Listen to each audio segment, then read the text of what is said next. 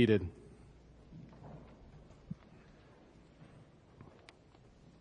On this Easter Sunday morning, 2013, I want to refer to three of the most important passages in all of the Bible. The first one, of course, is record of the most important event in history, the resurrection of Jesus in Matthew 28. But there are two other resurrections that I want to remind you of this morning and celebrate with you. They are connected to the first. The first is the most important, but there are three resurrections total that all of us have great interest in and ought to be knowledgeable about. In fact, when we said the Heidelberg question and answer 45, we addressed three benefits to Christ's resurrection. And I want to address those benefits by calling them three resurrections. And so before we begin to consider all three of these, I want to begin with that classic passage, that one that we ought to read on a regular basis, not just on Easter Sunday. That's Matthew 28. Of course, there is a parallel account in the other Gospels. I will read Matthew's account, the first 10 verses of Matthew 28. Please hear as I read God's holy, inspired, inerrant, and infallible word. Now, after the Sabbath, toward the dawn of the first day of the week, Mary Magdalene and the other Mary went to see the tomb. And behold, there was a great earthquake, for an angel of the Lord descended from heaven and came and rolled back the stone and sat on it. His appearance was like lightning, and his clothing white as snow. And for fear of him, the guards trembled and became like dead men. But the angel said to the women, "Do not be afraid, for I know that you seek Jesus who was crucified. He is not here, for he has risen as he said. Come, see the place where he lay. Then go quickly and tell his disciples that he has risen from the dead. And behold, he is going before you to Galilee. There you will see him. See, I have told you." So they departed quickly from the tomb with fear and great joy and ran to tell his disciples. And behold, Jesus met them and said, "Greetings." And they came up and took hold of his feet and worshipped him. Then Jesus said to them, "Do not be afraid. Go and tell my brothers to go to Galilee, and there they will see me." Let's pray. Father, it is true as we think of the song and singing about bells ringing that we can be born again. Lord Jesus, you are indeed risen from the dead. And that angel sat up on that tombstone and declared that you had risen just like you said. And Lord, as those women went quickly to go tell the disciples, give us an urgency too to tell others. This changes everything, Lord. Everything is different because you live. Lord Jesus, I personally thank you for giving purpose to this pulpit and to this church and to each believer here. And I pray that if someone doesn't know you, that they would come to know you. I pray this in Christ's name. Amen. There is in the Bible perhaps no more important theme or motif than death to life. If a preacher cannot get up for Easter Sunday morning, he ought not be a preacher. The heart of the gospel is life in Christ, in the midst and around death.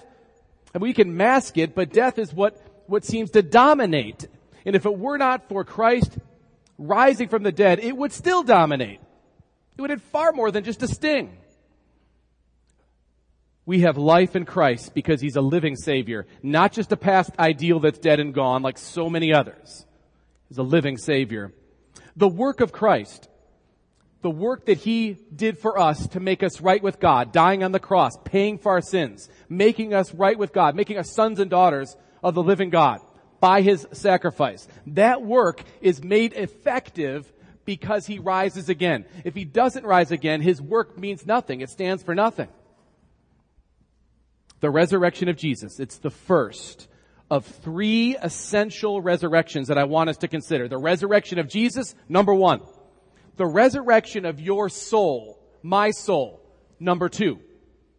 and finally, the resurrection that will come of our bodies. 3 resurrections. First, and most importantly, the account I just read, Matthew 28.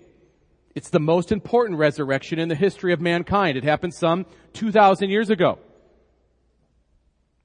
We've just read the account, but look at the verses there again as those guards fell like dead men when they saw this angel. In verse 5, the angel said to the women, "Do not be afraid, for I know that you seek Jesus who was crucified."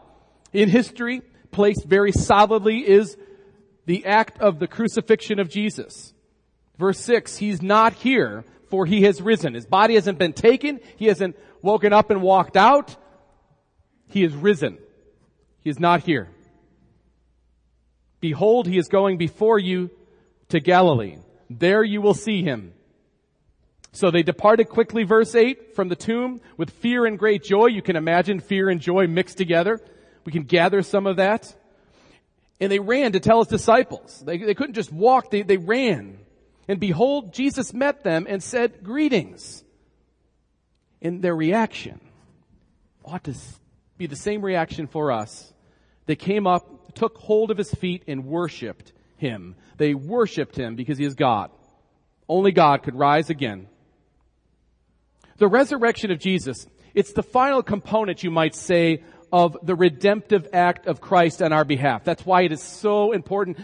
There's no way for me to overstate how important the resurrection is. When we talk about Jesus saving us from our sins, we do mean primarily his work on the cross. But without the resurrection, that work on the cross would be unvalidated. We know the work of Jesus on the cross was accepted by God because of the resurrection. It's proof that God the Father accepted the offering of the Son by raising Jesus up again. When we talk about Jesus redeeming us, we mean a complex of actions. We mean his incarnation. We mean his sinless life, his suffering, his death, and his resurrection. So the first great resurrection was Jesus rising again on the 3rd day. Redemption would be just talk if not for the resurrection. Adoption would be just a concept if not for the resurrection of Christ. The notion of our living eternally would be only a lofty notion or a dream if not for Jesus rising again. For the Scripture's message to be true, Jesus must rise again. There are many things that people discuss in the Bible. It's a huge book, 66 books, lots of complexities. There are things that we can debate about. This might be what it's saying, this might not be. But as it relates to the resurrection, there can be no mistake. It's not a negotiable, it's an essential. It's a cornerstone to the totality of Jesus' life and ministry. His rising again. And very frankly, how unique would Jesus really be if he had not been raised from the dead? One could probably argue, and I don't know every major religion there is very well, but one could argue that most religions in the world promote some kind of a moral code. Most of the notable faiths claim some kind of knowledge about the afterlife or immortality. But only Christianity has a Savior who is predicted, who fulfills those predictions, makes predictions himself, even about his own death and resurrection, and then fulfills them. Buddha, Confucius, the great Greek philosophers, the Eastern gurus, Middle Eastern Sikhs and sages, Mohammed, imams, Jewish rabbis, Tibetan monks, Hindi holy men, cult leaders, New Age teachers, they all lack the one thing necessary for final credibility, the resurrection. Jesus is the only one who rises again, and therefore we are compelled to deal with his claims as a result. There's just something powerful about one who is like us, dying like we all will, but unlike us, he rises again and defeats it. He is the one that we need the message from. Since Jesus, in fact, rose again, every person must confront his claims. Really, you've got some choices, I suppose. You could ignore him if you try. You could deny him. You could try to refute him. Or, like those women, you could worship him. The disciples worked their way through doubt to finally conceding that Jesus had risen again, and it utterly transformed them. Their life alone is a marker to the truth of Jesus' resurrection, to go from what they were to what they became.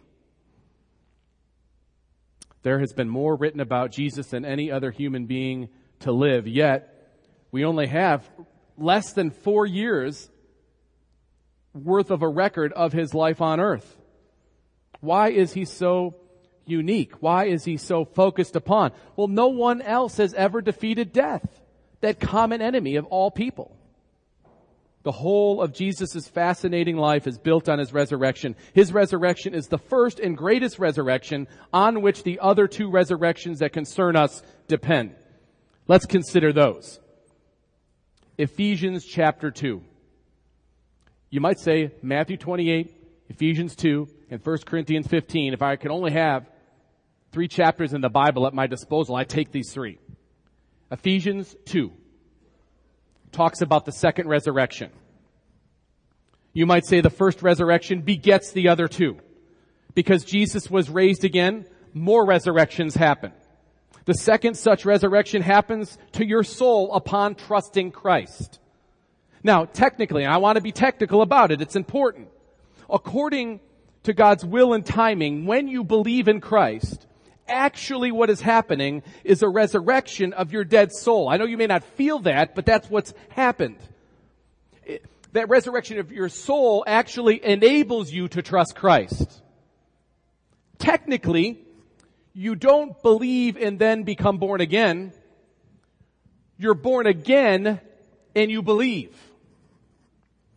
Jesus' resurrection is the first and greatest resurrection, but it begets this resurrection, the one that happens to our soul by God's Spirit, the same Spirit that raised Jesus from the dead. One of the most vivid descriptions of your soul's resurrection happens in Ephesians 2. Look at the first 3 verses of Ephesians chapter 2, and you will see this resurrection take place. Let me say it to you this way. If you are interested in the resurrection of Jesus today, you've come to worship the resurrected Christ, this is because your soul has been resurrected. It's already happened. If you're interested in this, if you worship Christ, if you trust Him, and you're here for that reason, that means your soul has undergone a resurrection. How do I know? Ephesians 2:1.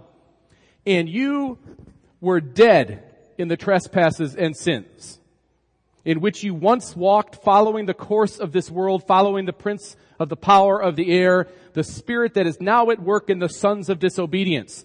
Note the condition of every human being. Dead in trespasses and sins. If you have come to Christ, it is not because someone fashioned an argument that gripped you intellectually and now you're a believer. You have come to Christ and believed upon Him because He has resurrected your dead soul. Now, because it's a rational faith, it makes good sense to your intellect, and God uses this to bolster your faith. But make no mistake, you weren't argued into this. You could not be argued into this. You can argue to a corpse all you want. They will never come alive unless life is given to them first. And Paul says you were dead in your trespasses and sins. Not that you were sick, not that you were terminal, not that you were mortally wounded, not that you were really in a bad place. You were dead in your trespasses and sins, in which you once walked. That's the description of our condition. Verse 3 of Ephesians 2, among whom we all once lived in the passions of our flesh, carrying out the desires of the body and of the mind, and were by nature children of wrath, like the rest of mankind. One of the big lies today, it underlies almost all worldviews that you see that are opposed to Christ. People are generally good. That's the big lie. People are spiritually dead. and they walk like this. You want to talk about the walking dead. People apart from Christ are the walking dead. That's a beautiful picture of what we really are apart from the regeneration of the Holy Spirit, apart from our souls being resurrected. That's what we look like. The walking dead. We're not generally good. We're not even a little good. We are by nature children of wrath. We have to have a resurrection of soul. Do you see this description before faith in Christ? Dead in trespasses and sins. It's not a description of your physical being. It is a description of your soul apart from Christ. How is this so? Well, the death of our soul has origins from the time of our creation. God made us, that is mankind, as a body-soul nexus. We've come to think of the body evil, the soul's this, and we differentiate and we dichotomize. But the truth is God made us as a body-soul nexus to live forever that way, body and soul together. A living body and a living soul. But upon man's disobedience in the garden, we died. Well, if you think about this, God says you will surely die if you eat, and Adam and Eve eat. They don't fall over dead right there, do they? No, you see, their soul dies, and their body begins to deteriorate and die slowly. So, they go from being a living body and a living soul together in nexus to a dead soul with a dying body. And that is all of our nature. That is what we are before we are resurrected in soul. The only way for our souls to be made alive again is to be united to Christ in order to share in His substitutionary life for us. Back to Ephesians 2, verse 4. This is the truth about us, but verse 4 in Ephesians chapter 2 says, "But God, being rich in mercy, because of the great love with which He loved us." Verse 5, "Even when we were dead in our trespasses, made us alive together with Christ." You see the resurrection of soul? There it is. We were dead, but He made us alive together with Christ. And He did it. "By grace you have been saved, and raised us up with Him," verse 6, "and seated us with Him in the heavenly places in Christ Jesus, so that in the coming ages He might show the immeasurable riches of His grace and kindness toward us in Christ Jesus." In that glorious verse of chapter 2 of Ephesians. Verse 8, "For by grace you have been saved through faith, and this is not your own doing." Wait a minute, what's not your own doing? Being saved by grace through faith. Faith, belief, trust, dependence, reliance is the gift of God. You see that? That's why we say you must be regenerated before you can believe. You have to be born again before you can believe. This is what it means to have a resurrection of the soul. And you can't resurrect yourself. Not a result of works, Ephesians 2:9 says, so that no one can boast. For we are His workmanship, created in Christ Jesus for good works, which God prepared beforehand that we should walk in them. Even when we were dead, this refers to our souls being dead. He made us alive together with Christ. This is the connection with our risen Savior. Because of Jesus' resurrection, our souls are resurrected. We are made alive spiritually because of Jesus' resurrection. We are regenerated. We are made alive. Our souls are quickened in Christ. Though our bodies are still dying, our soul is made alive. So we are now living souls with dying bodies. That's the truth. To be resurrected in soul means to have our mind awakened to our sin and our need for Christ. To be resurrected in soul is the same as saying we are born again. Regenerated, born again, resurrected in soul, they all mean the same thing. You can understand the things of God because you have been made alive to them. This is why you can for the longest time hear the message of the gospel of God's grace for you in Christ and it not make any sense to you. Even think it's foolish. And then all of a sudden, like veils coming off your eyes, you see it. What's the difference? You have a living soul. God has given you eyes to see this. The resurrection has to do this second resurrection with the inner man, the inner being. This life we live is no longer lived with a dead soul when we are in Christ, but it's still lived with a dying body. And we all know this too well, don't we? You know, I was thinking about this. I don't know how to quantify it because it's difficult, probably at any stage of your life. There's only a short time in our earthly existence where we enjoy some kind of a physical ascent. Do you know what I'm saying? Right? What do you think it is? Maybe, do you reach the apex at 30? No one can ever agree completely whether it's 30 or not. Maybe the 30, you get to a certain top point and then things start to drop precipitously. Our bodies degrade rapidly. Most of our life, and this is going to be encouraging for you, most of our life will be spent noticing the downward movement of our body's condition. Despite all the ways that we have devised to keep ourselves feeling younger, the overall age span of human beings has not grown significantly. Do you know no one in this room will be here in 100 years? Most will be gone in 75. Yet we are born again. Our souls are renewed.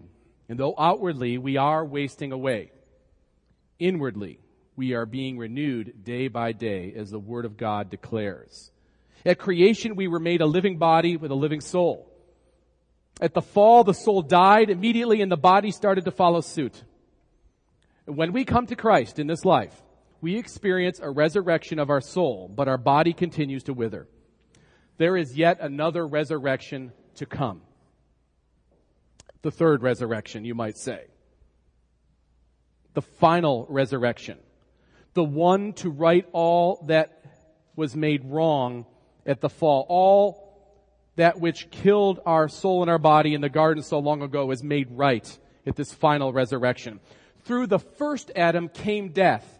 Through the second Adam, Jesus, our second representative, through him comes life. Our souls are resurrected, and eventually our bodies will be raised again too. And we will once again be living bodies with living souls. It will be a body-soul nexus, never to be separated again. The third resurrection we read of in 1 Corinthians 15. There are other passages, but 1 Corinthians 15 is the chapter on this subject. Paul is specifically addressing the issue for pastoral purpose because people were losing loved ones and wondering what was their fate in Christ. What did it mean? We came to Christ, we're renewed, but we still die. And the pain is still there. It still racks us to say goodbye or to look towards the day where we will die physically. Now, as we consider the third resurrection, the resurrection of your body in 1 Corinthians 15, if you're young, let's say younger than 30, let's just say that, you may not be able immediately to appreciate thoughts of future resurrection with flawless, healed, healthy bodies. You know, you're in good shape, so you're not really thinking like that. But if you're very old at all, like 30 or older, you know aches and pains. You know what sickness feels like. You know how hard it is to maintain good physical condition. You know poor eyesight. You know messed up blood sugar. You know the flu. You know chronic fatigue. You know deafness. You know allergies. You know sores that will not heal, limbs that will not work, fingers that will not grip, and nagging pains that never stop. And we go through surgeries and we wear casts and we do things only to fall apart again eventually.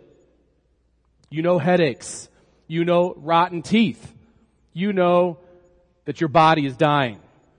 Vitamins, exercise, glasses, surgeries, medicines, all sorts of treatments. They may stave off aging for a time. Maybe a thick coat of makeup might do some work, or some hair dye will hold off the onset of years. Usually it doesn't hold it off as long as you think it does when you're caking that on. We all go through physical death unless we're some of the few who will be here when Christ returns. In the end, as it relates to your body dying, we're fighting a losing battle. But praise be to God, this is ever so fleeting. I know it doesn't feel like that in the midst of the pain you're suffering with. But the final resurrection rights all these things. And we have that to look forward to. is as joyous as we can look back upon the resurrection of Jesus and gain strength and be emboldened by it, as wonderfully as we can recognize I once was dead, but now I'm alive, and we can live in that light. With that kind of encouragement that you have knowing the first resurrection and the second resurrection, you can now look forward to the third resurrection, knowing that these few years on earth will go by rapidly, and death will come suddenly. And that may sound bad or horrible if you're not in Christ, but if you're in Christ, it gives you all the more purpose to live every second for Christ now. You are His workmanship created in Him for good works, for Christ Jesus' glory. And then when death comes suddenly, you are ready and will experience in no time at all this final resurrection. 1 Corinthians 15, so many passages that I could read. I just want to pick a few. 1 Corinthians 15, verse 20, and I'll read a few verses after it. Please listen, because Paul is very explicit about the application of Jesus' resurrection to us. He says, "But in fact, Christ has been raised from the dead, the first fruits of those who have fallen asleep." That means He's the first of those to be resurrected. He's the prototype of resurrection, our resurrection. "For as by a man came death, by a man has come also the resurrection of the dead. For as in Adam all die, so also in Christ shall all be made alive." You see, you have to be in Christ, my friends. You've got to trust in Christ, be in Christ, and in Christ you experience the resurrection of your soul, and you will experience the resurrection of your body to come. It says in 1 Corinthians 15, "But each in his own order, Christ the first fruits, then at His coming, those who belong to Christ. Then comes the end, when He delivers the kingdom to God the Father, after destroying every rule and every authority and power." Just yesterday night, as we were driving back from a soccer game, two of my boys we were just talking about Easter and about resurrection. And my younger son, he was really intrigued by it. And this is a great question. I'm sure many of you have asked this. Will I be 10 in heaven? Or will my dad, who went home to be with the Lord a couple years ago, how old will he be in heaven, in the eternal state, in the final resurrection? And we started talking about all these possibilities and all these questions, and I couldn't give direct answers because the Bible doesn't give us those clear answers. And I believe the reason why the Bible doesn't give us those answers, it's not because it's not true. It's because our bandwidth can't take the full truth of what it will be. It's sort of like you have this little flash drive that just got 8 gig on it. But you got 6,000 gig that need to be saved on this. So what would you do? Well, you'll take just the most important things you can possibly think of to put on that 8. I think that's what God has done in condescending to us with our fallen minds, in giving us the Word of God. We have a bandwidth that is very, very limited, far more limited than you can imagine. To imagine God's glory and His goodness and the full disclosure of eternity, we don't realize how radically messed up our ability to comprehend is this side of the fall. So He gives us just enough for us to know it's true, to have that hope for it to come. But anything I could start to describe for you about the final resurrection and the eternal state, it would only harm what it really is. I couldn't give it to you in its fullness. We don't have the bandwidth to handle what God has coming for us. That's the final resurrection that comes because of the first resurrection. And it will happen in an instant, in the twinkling of an eye. I can say that on the basis of the authority of Scripture. We'll be changed. The dead will be raised and given new bodies to be united with their renewed souls. Those who are alive at the final resurrection will be instantaneously transformed with new glorified resurrection bodies fit to live for eternity. I don't know how much time passage we'll experience when we die before Jesus comes back. Like those of our loved ones who are with God now, we know they're absent from the body, so they're present with the Lord. Are they experiencing a passage of time waiting for the final resurrection? What does waiting look like when you're with God? Is it just going to be that quick and we sense that we all enter at the same time? I don't know. But it's sure. In fact, Thomas Watson, one of the great Puritans, said, "We are more sure to arise out of our graves than out of our beds." The final resurrection is the final apex of the other resurrections. And I don't know how much time you have left on this earth, but spend every moment for the glory of God so that others can know him too. But I promise you it's not long. Even the youngest, it will not be that long. I've been with people towards the end of their life when they're older, and it still comes suddenly. I remember just about 8 or 9 years ago, I was driving home one evening. I came up on the on-ramp off of I-35 going south on Santa Fe. I got up to near the light. I could see in my rear view, I could see a car coming way too fast. And so I kind of braced myself. I took my foot off the brake and the car plowed into behind me. And the back of my truck kind of went up on top of the front of the car and then it came back out. And I got out to see what was going on. It was an elderly couple. And they were just coming back from a wedding. And he just didn't judge how close he was and was going too fast and slammed into me. But they seemed fine. Seemed okay. In fact, they looked pretty healthy. So I talked to them. It seemed like everything was fine. They we exchanged some insurance information. I led them to their house because their headlights were broken and they couldn't see, but the car worked fine. So he just followed me all the way to his house. Didn't live too far from where we lived at the time. I walked them out into the house. I had the lady's arm and walked her into the house, and the man thanked me. And I even watched them. One of them sit down because I could tell she was a little bit confused, but more or less knew what was happening. She sat down in the chair. I talked to the husband, asked several times if they were all right. I got the little insurance card. He went and got me an insurance card, and I walked out. This is Saturday night. Sunday morning, I was at church, and after the services were over, I remembered about it that I didn't call my insurance agent yet. So I went into the office, and I called my insurance agent, and the insurance agent said, "Wow, we're glad you called. Someone called last night, and Mr. So-and-so died. And his wife suffers from Alzheimer's, and she couldn't remember what had happened. They just knew that the car was wrecked, and the children didn't know what had happened." It comes suddenly. Far more suddenly than you will imagine. For a year after, I got phone calls from his children just wanting to know what. I was the last person that saw him and talked to him. What was he like? What did he say? Did he say anything? They wanted to know because it came so quickly. But it always comes quickly. But for the believer, you have a resurrection to look forward to, and it will all become new. It'll be far greater than you can imagine. That should give your life now much more meaning. Know it's going to be quick. So make the most of every second of this because you've been resurrected in soul and you will be in body. You're created to live forever for God. You're his workmanship. 1 Corinthians 15, down towards the 50th verse. "Behold, I tell you a mystery. We shall not all sleep, but we shall all be changed. In a moment, in the twinkling of an eye, the last trumpet. For the trumpet will sound, and the dead will be raised imperishable, and we shall be changed. For this perishable body must put on imperishable, and this mortal body must put on immortality."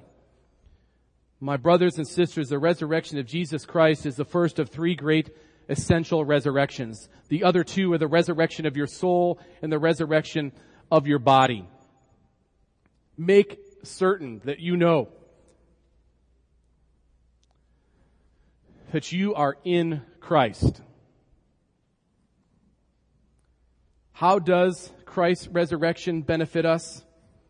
First, by his resurrection, he has overcome death so that he might make us share in the righteousness he won for us by his death. Second, by his power, we too are already now resurrected to a new life. And finally, Christ's resurrection, it is a guarantee of our glorious resurrection. Let's pray. Our Father, we are so grateful that you have answered the most difficult question that faces all of us, death. We cannot skirt it. We cannot avoid it. We cannot elude it. It is impossible. So God, thank you for taking its sting away. I pray, God, that you would encourage every believer here to see their days as a carefully apportioned period of time to be lived for the glory of Jesus Christ in his good. I pray for those who are in some bit of terror now, that they may go to the only place where they might find refuge, into the arms of the risen Savior, our Redeemer and our King, the Lord Jesus. I pray this in his name. Amen.